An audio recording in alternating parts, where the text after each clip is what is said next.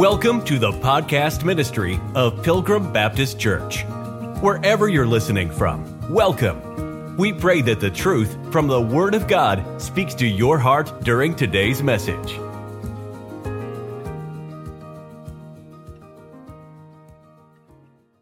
Amen.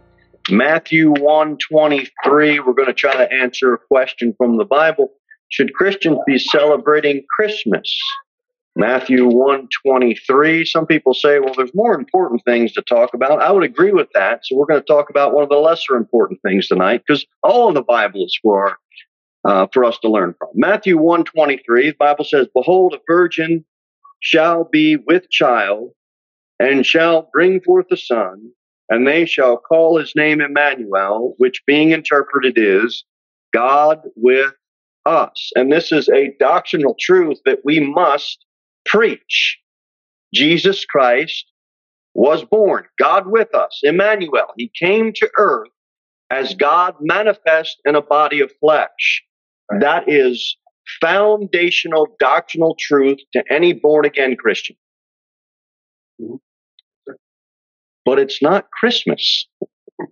And to go to that verse and try to use that as a verse to say, we're going to celebrate Christmas, is what I'd like to talk about tonight. The word can be broken down pretty easily. Christ Mass, or the Mass of Christ. Now that might not mean much to anyone who hasn't been brought up as Roman Catholic, but coming from someone who was saved out of Roman Catholicism, I went to a Mass every Sunday. I went to Masses my whole life. So when I hear the word Christmas or Christ Mass, I don't look at it like, oh, great, another Mass we get to celebrate. I don't celebrate any Mass anymore. I want to give you a little bit of background about the Mass, because this is important. That's what it is called, the Mass of Christ. Roman Catholic Church, they have a daily Mass, they have a Sunday Mass, they have Mass hymns, they have what's called holy days of obligation, which are Masses. And if you were to go to a Roman Catholic funeral, or you would go to a Roman Catholic wedding, that is a Mass. All of it is the whole Catholic life is surrounded around the Mass. They have Masses for everything. The Mass has 4 parts. Has an introductory rite, followed by the liturgy of the Word, followed by the liturgy of the Eucharist, followed by the concluding rite. Now, the introductory rite and the liturgy of the Word all leads up to the climax of a Roman Catholic Mass. And if you don't know what that is, it's the third part. You'll know tonight. The Eucharist. That is why they come together, and that is why they gather together to participate in the climax of the Mass, which is the Eucharist. It is called, using Roman Catholic terms, the Eucharistic sacrifice. This is why it's called a Mass, because it is a continual and perpetual sacrifice. They call it the holy sacrifice of the Mass, except there's nothing holy about it. It's absolutely blasphemous. But that is the climax of the Mass. Why would I want to celebrate another Mass? I don't celebrate the Mass. Catholics have been taught, as I was growing up, that the only difference between the Mass and Calvary's cross is that it is now, instead of a bloody sacrifice on the altar, it's an unbloody one. That is the only distinction that a Catholic would make between the Mass and Calvary's cross. Anybody else think that's a pretty red flag of a problem? Sure is. It is not. The Mass is not just a ritual of remembrance. They truly believe when it climaxes to this liturgy of the Eucharist, they believe that the priest says some words and he brings down God, and he literally resides in that wafer and in that fermented wine that they pass out and allow everyone to drink. It's blasphemy. Blasphemy.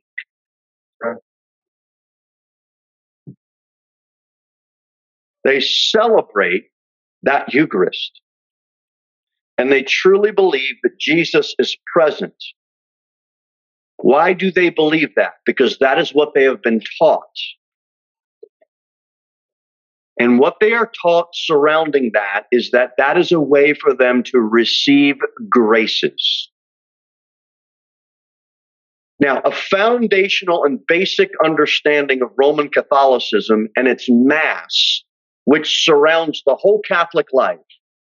Do you see why it's concerning for someone who came out of Roman Catholicism and now another Mass is presented to him to celebrate? I'd gotten a book after I got saved. I got a book, talked about all these different things concerning these festivals that people celebrate. And the 6 a.m. men's Bible study that I was going to, I was real excited because I found some truth that I thought others would be excited about. And I said, this is Roman Catholic Mass stuff. And I was quickly pushed aside and said, well, no, that's not really what it means. And so I put it down and let it alone. Why? Because I'm a new Christian. I don't know what I don't know, or at least I was told I don't know what I think I know. And that's the way it went down. I don't celebrate a Mass. I'm asking you to not celebrate any Masses either. So well, that's not why we do it. Okay, well, we'll get to that in a minute. But I want to give you a little bit more background, because during this Mass,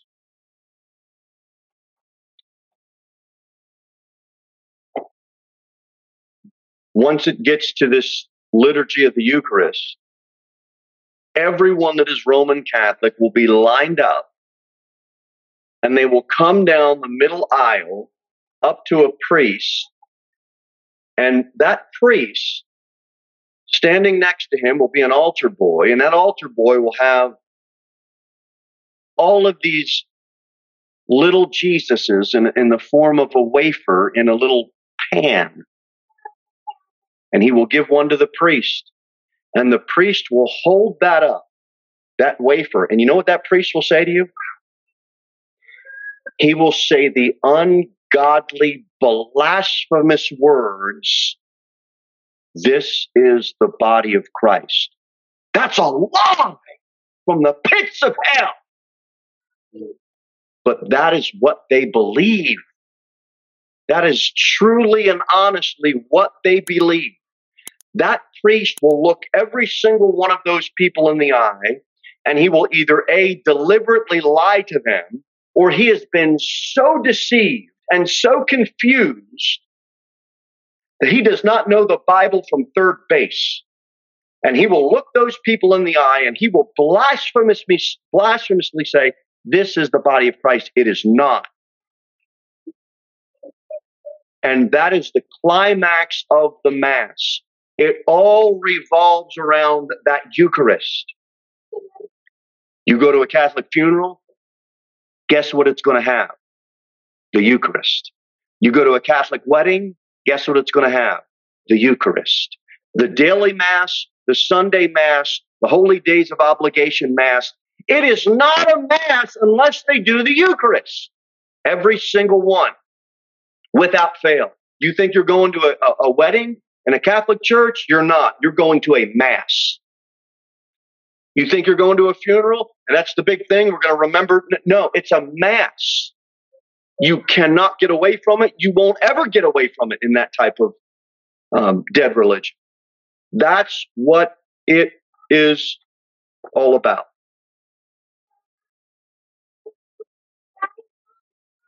Why in the world would someone do that? because they have been taught their whole life that unless you ingest Jesus, you will not go to heaven. And if you've been told that your whole life, you need to come and get these graces, you need to come and eat Jesus, as disgusting as that sounds and as blasphemous as that is what they truly and honestly believe. So they are continually offering up sacrifices. And the most blasphemous words that are spoken during the Mass is what we just went over. This is the body of Christ. They just want to flick it out of his hand and say, no, it ain't. His body was beaten and he shed his blood one time and the sacrifice is over. You can also see why these overinflated altar calls should be should give any Christian alarm, trying to get people worked up emotionally. But you can also see why when a Roman Catholic hears the word altar, he's concerned. What are you talking about? Altar of what? Because all we were brought up with is just an altar of sacrifice over and over again. So you gotta really qualify some things with us.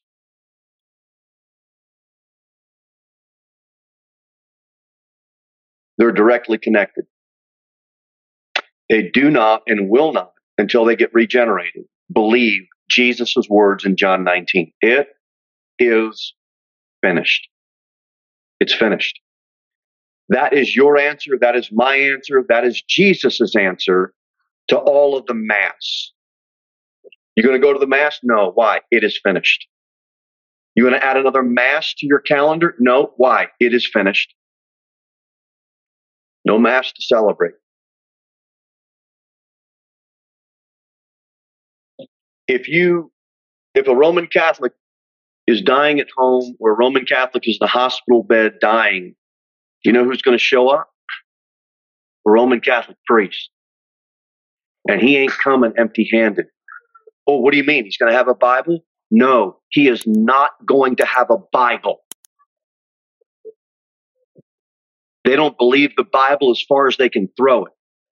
Who wants to guess what that priest is going to show up with at the hospital with the Roman Catholic dying? Anybody want to guess? You got it.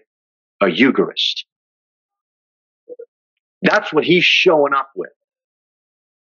Because they want that Roman Catholic on their dying deathbed, the last thing that they ingest before they die is the body of Christ. Blasphemy! And it's sending millions of souls to hell with that false doctrine.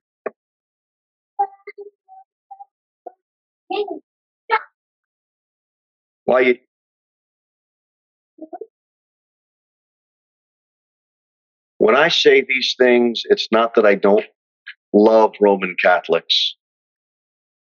I am a former one.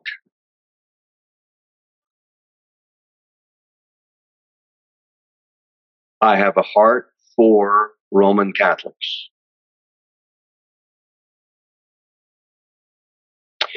But if you don't demand that they at least consider and look at these truths,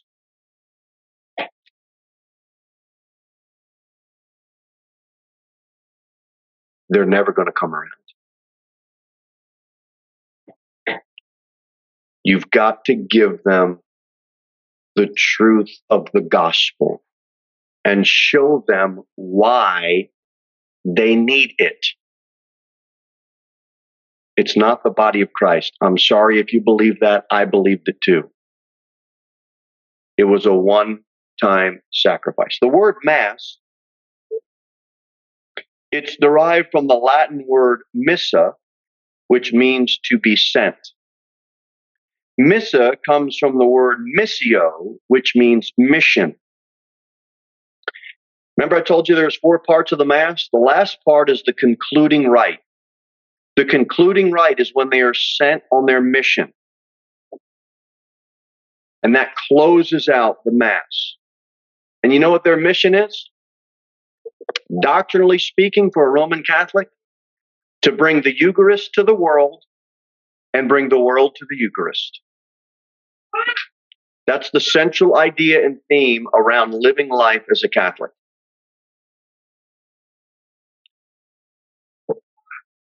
You see why I'm not excited about a Mass of Christ? The other thing that is directly connected to the Mass are graven images. Go to Exodus chapter number 20.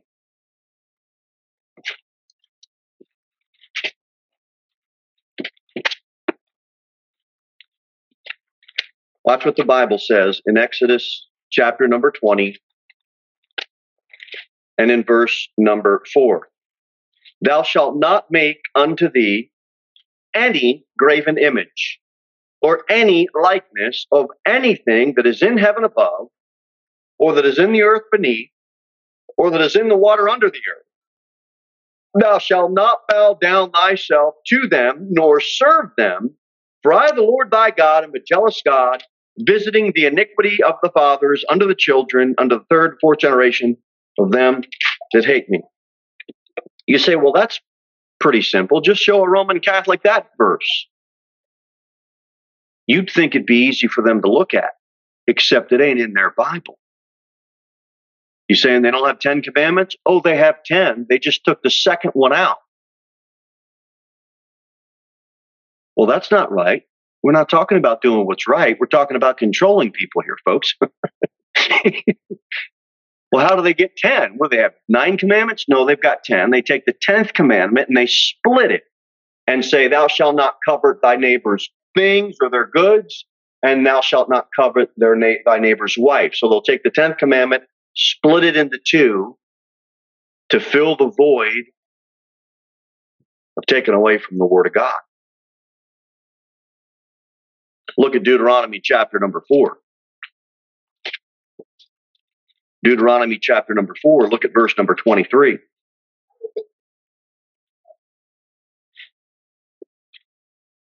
Take heed unto yourselves, lest you forget the covenant of the Lord your God, which he made with you, and make you a graven image or the likeness of anything which the Lord thy God hath forbidden thee. Lord thy God is a consuming fire, even jealous God. You know what God told his people, the nation of Israel? He said, take heed. I'm going to tell you again, no graven images. You know what that wafer is? They make it into a graven image. They worship and adore that image. You say, well, we do the Lord's Supper. What's the difference? We're talking about symbolism and an ordinance Christ gave to the church to do what? Remember. Remember. You can take anything and make it a graven image. You can worship the piano. That'd be weird.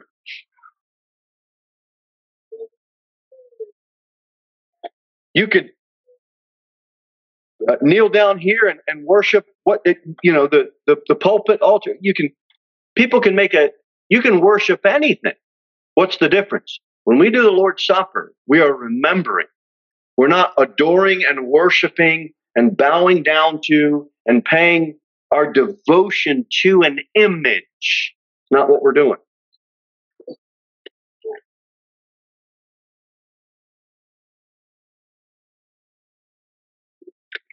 How in the world can they get around those verses? It's very simple. Number one, you've been convinced over the years to not believe the Word of God, and they have been told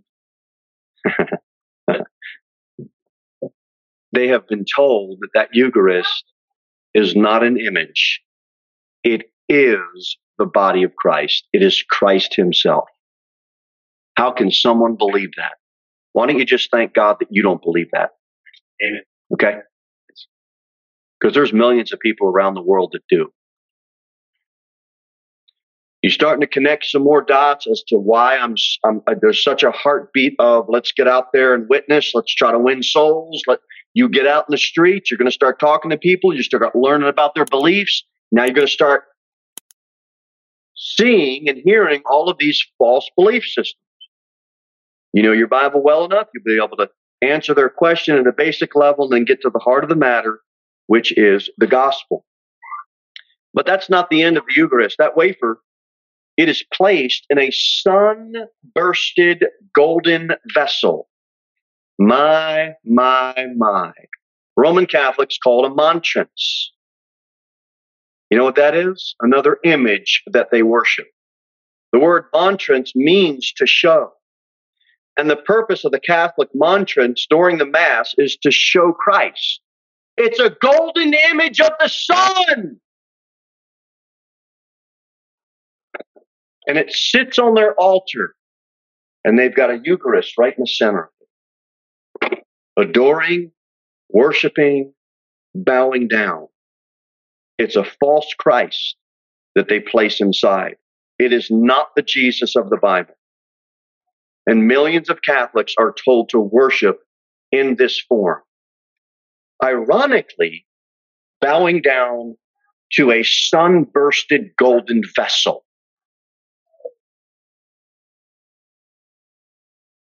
In pagan worship, the sun always comes up.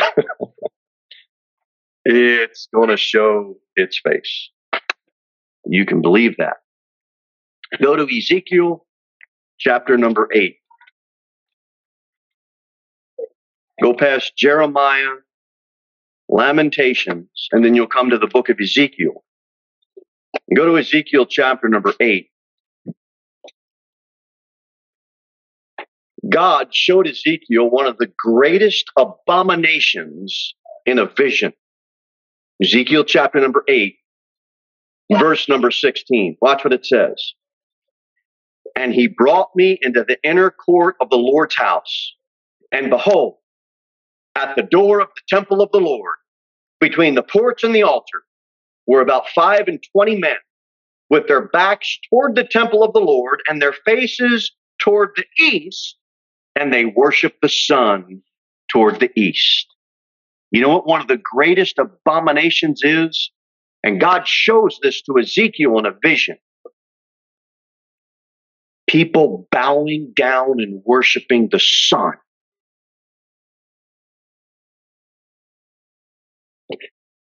You want to guess what a devout Catholic's going to put on top of his evergreen tree as a tree topper? You're hearing it here first. A monstrance. Well, I would never do that. I know you would never do that. But devout Roman Catholics around this world do that. You say, Brother Jimmy, you're just against everything. I'm not against everything. I'm not. I'm for a lot of things. But you're not going to convince me to celebrate a Mass again. I don't celebrate the Mass of Christ.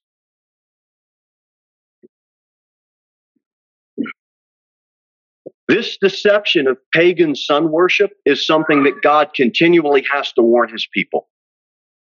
And so I'm just trying to give us some information about this. In 1946, this is a secular source, the Encyclopedia Americana. Now, when we were kids, we actually had encyclopedias. We had bookshelves. I know that's a long lost art of shelving books.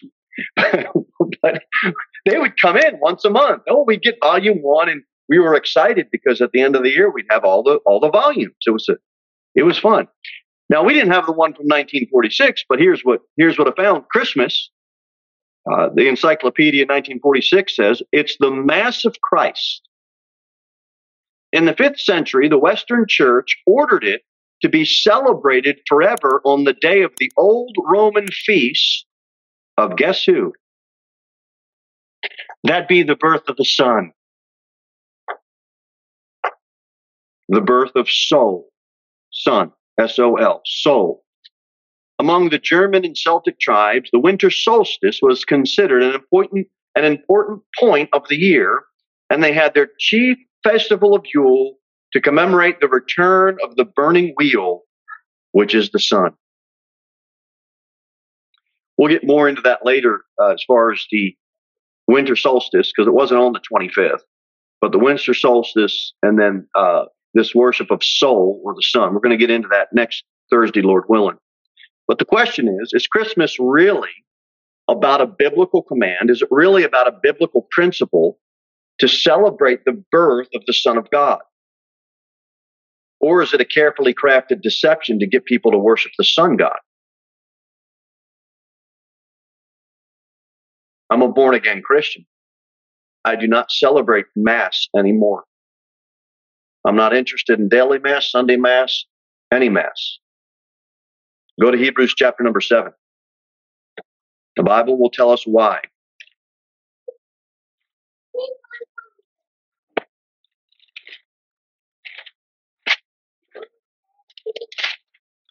Hebrews chapter 7.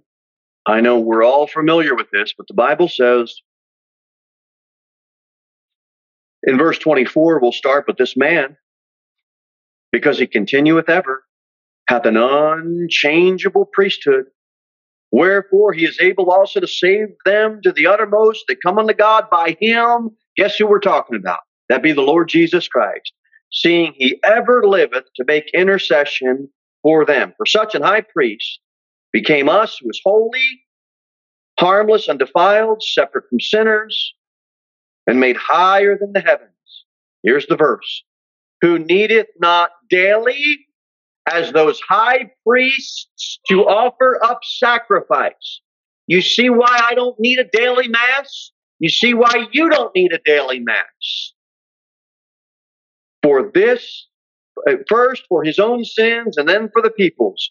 For this he did once. How many times? Once. For this he did how many times? Once. It's a one-time sacrifice. When he offered up himself. Jesus saves. He was offered up one time. Amen and amen and hallelujah and glory to God, and fill in the rest of the adjectives. That's some good Bible verses right there.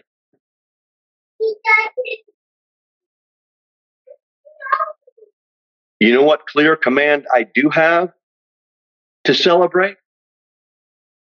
His death.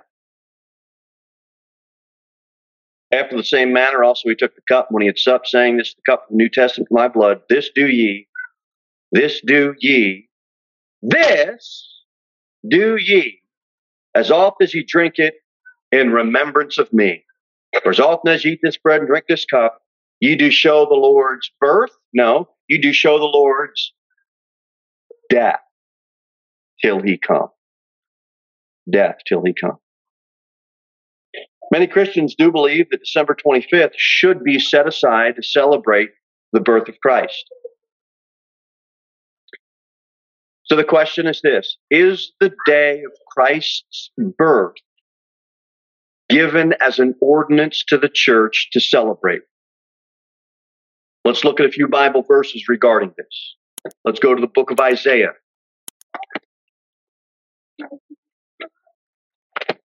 Psalms, Proverbs, Ecclesiastics, Song of Solomon.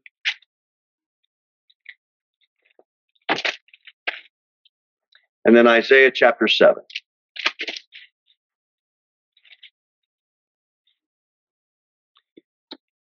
We have a question. We want to go and find out what the Bible says. It's great church fathers write things. It's great that Bible preachers have commentaries. It's great we can look back at history. It's great we can see sources on both sides, the pagan side and the so-called evangelical side. None of those source books are my final authority, and I'm asking them to not be yours.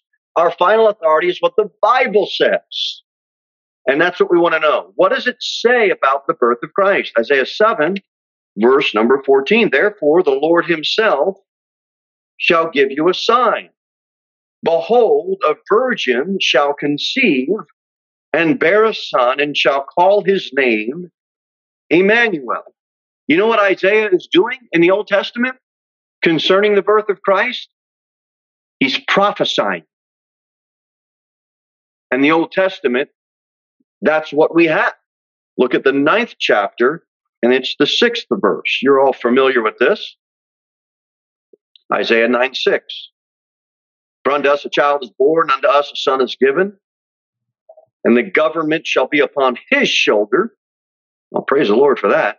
And his name shall be called Wonderful Counselor, the Mighty God, the Everlasting Father, the Prince of peace. You know what you got? A prophecy of a child being born, the Lord Jesus Christ. It was prophesied. We even have a prophecy of where? Go to Micah. Book of Micah. Go.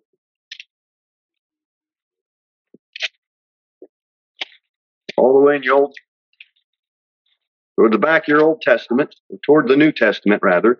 You come to the book of Micah, right before Nahum, right before Habakkuk. Habakkuk's 5 books back in the Old Testament. Keep flipping, you'll get to Micah. Micah chapter number 5. Look at verse number 2. Micah 5, verse number 2. Micah, we get a prophecy of where Christ is going to be born. But thou, Bethlehem Ephratah, though thou be little among the thousands of Judah, watch this, yet out of thee shall he come forth. Who's that? The birth of the Messiah. Unto me that is to be ruler in Israel, whose goings forth have been from of old, from everlasting. You want to guess who that is? You don't have to guess. It's prophetically given in Isaiah, and Micah gives us where? Bethlehem Ephratah. Praise the Lord. What was the purpose of Christ's death? Go back to the book of Isaiah.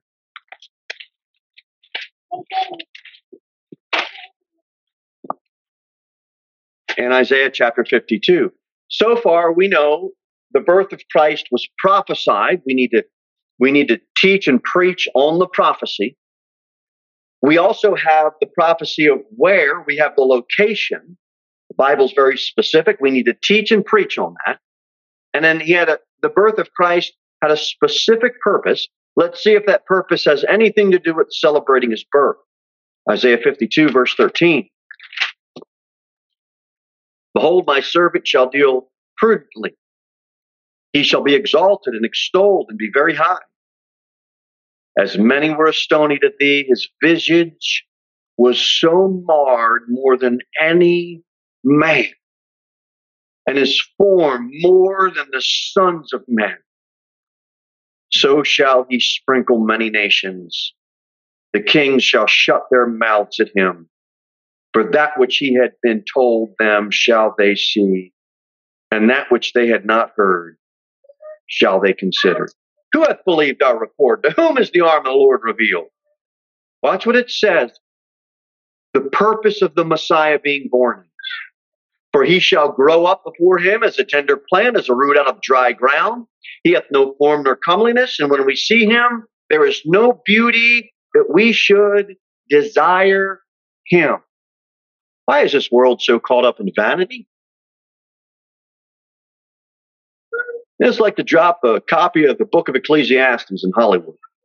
I just want to rent a helicopter and just drop it all over. It's all vanity. Vanity. Watch what it says, verse 3. He is despised and rejected of men, a man of sorrows and acquainted with grief. And as we hid, as it were, our faces from him, he was despised, and we esteemed him not. Surely he hath borne our griefs and carried our sorrows, yet we did esteem him stricken, smitten of God, and afflicted. See what his purpose is? But he was wounded for our transgressions. He was bruised for our iniquities. Chastisement of our peace was upon him, and with his stripes we are healed. You see his purpose? All we like sheep have gone astray. We have turned everyone to his own way. And the Lord hath laid on him the iniquity of us all. Because of your sin, because of my sin, his purpose to be born, it was prophesied, the location was given, and the purpose was to die for your iniquity and for your sins. He was oppressed and he was afflicted. Yet he opened not his mouth. He is brought as a lamb to the slaughter, and as a sheep before her shears is dumb, so he opened not his mouth. He was taken from prison and from judgment. Who shall declare his generation? For he was cut off. Out of the land of the living, for the transgression of my people was he stricken. And he made his grave with the wicked and with the rich in his death, because he had done no violence, neither was any deceit in his mouth. You've got the purpose of Christ prophesied all through Isaiah. Specifically, 53rd chapter, the purpose of him coming and being born. Yet it pleased the Lord to bruise him. He hath put him to grief, when thou shalt make his soul an offering for sin.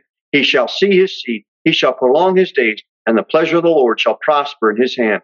He shall see of the travail of his soul, and shall be satisfied. By his knowledge shall my righteous servant justify many, for he shall bear their iniquities. What was the purpose of Christ's birth? To bear your iniquity.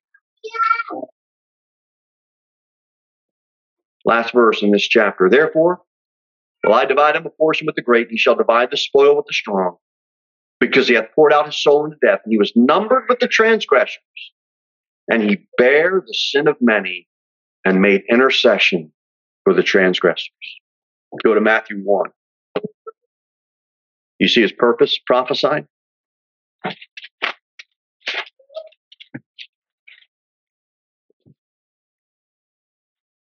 In what we read in the Old Testament by the prophets, did Isaiah hint at, did Micah hint at us creating a day to worship and celebrate his birth? What are we to do? Preach it, teach it, make sure everybody knows it. On what day? Let me tell you, I am not waiting 12 months out of the year to pick one day and talk about the birth of Christ. We're doing it every day. We're doing it every week. We're doing it every month. We're going out and telling people Christ was born of a virgin. He came, it was God manifest in the body of flesh. He lived a sinless life. We're playing out what God expects us as Christians to do. Teach the prophecy. Teach his birth. Teach his sinless life. Always a purpose to die for that sinner's soul. Matthew 1:21, and he shall bring forth a son. And she, come on, I got to get my words right. Some internet pirate's going to clip that one and run with it. And she shall bring forth a son. And thou shalt call his name Jesus, for he shall save his people from their sins.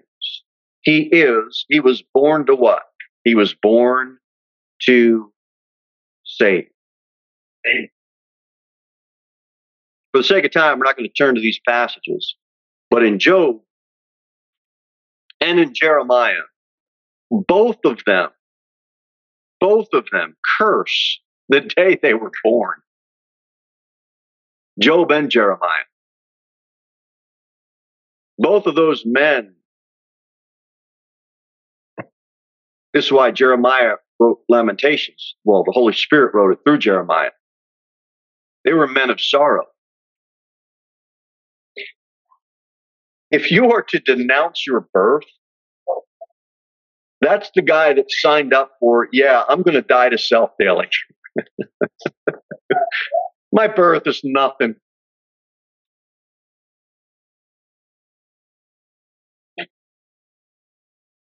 Matter of fact, when it comes around every year, that when I was birthed, just curse me. Don't bless me. Don't give me any candles. Don't give me a cake. Don't give me a present. Don't give me anything. That's Jeremiah. That's Jeremiah. My birth's nothing. Better your death than your birth if you're a born again child of God. That's a better day. Birthdays didn't end well in the Bible. The Old Testament, Pharaoh hung his baker. I don't know if he just botched the cake or whatever, but he decided he was going to get hung in Genesis 40. And then Herod, New Testament, John the Baptist, he had him beheaded. You can read that account in Mark 6. Herod slew all the children. Back in Jesus' day, all of the children under 2, King Herod at that time slew all the children. It's hard for us to think about that, but I'm going to ask you to think about that. Because if you're married, living in that area, and a year rolls around, and it's let's sing happy birthday to my baby Jesus, none of the mamas are coming to the party. Their kids are dead. They're dead. It was a horrible thing Herod did. Christ came to die. Yes, he was born. It was prophesied. Yes, he was born of a virgin. We teach it. We believe it. We have no day to celebrate. The Bible says, one man esteemeth one day above another. Another esteemeth every day alike. Let every man be fully persuaded in his own mind. I know you can grab books. I know you can grab internet, YouTube videos. I know you can grab blogs. I know you can grab Facebook Live, and you can get all that on people trying to get you on their side. I am not trying to get anybody on my side. I don't have a side. I'm on the Lord's side, and I want you to be on the Lord's side. I want you to be fully persuaded in your mind. And you know what my job to do is? It's not to get you to believe like I believe. I'm not trying to get somebody to come over to my side. I want you to be fully persuaded in your own mind, through the Word of God. That's what I want you to get a hold of. What does the Word of God say? And if you see it another way, then be fully persuaded. But I want to magnify thy word above all thy name, like the Bible says. We as Christians are commanded by God to celebrate and remember our Lord's death. Last verse, and then we'll be done. Go to Luke 22. Luke 22.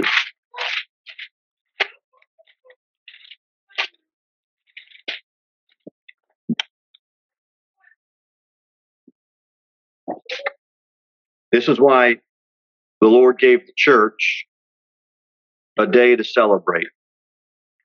Luke 22, verse number 19. And he took bread and gave thanks and brake it and gave unto them, saying, This is my body, which is given for you. This do in remembrance of me. You can see why a saved Jew would be confused about esteeming one day higher than another day, right? Days of unleavened bread, Feast of Weeks, Feast of Tabernacles, Pentecost. You can see why a Jew can really get a hold of that verse in Romans after they got saved. Why? Because they did have feast days. Does it make sense? When we get to Luke 22, and when the Lord says, This is my body which is given for you, this do in remembrance of me. Likewise also the cup after supper, saying, This cup is the New Testament in my blood which is shed for you. It's a remembering. The one day, if you want to call it a feast day, the one ordinance, the one time we're supposed to get together and celebrate, it's the Lord's Supper. And it's a remembrance. And you know what dead religion does? Totally flips it upside down and makes that a blasphemous celebration, calling it the literal body of Christ. It's blasphemy, and it's wrong. You esteem one day higher than another, be fully persuaded in your own mind. Every day to me is alike. I'm going to get up on the 25th. I'm going to do the same thing I did on the 24th. Well, no, I'm not, because it's Sunday. So I'm going to do the same thing I do every other Sunday. Okay? You don't see it that way. That is okay. Just be fully persuaded in your mind. I want you to know why you believe what you believe. Thank you for listening to the podcast ministry of Pilgrim Baptist Church. We look forward to seeing you in the next episode. In the meantime, you can sign up for our email newsletter at www.pilgrimbaptist.church.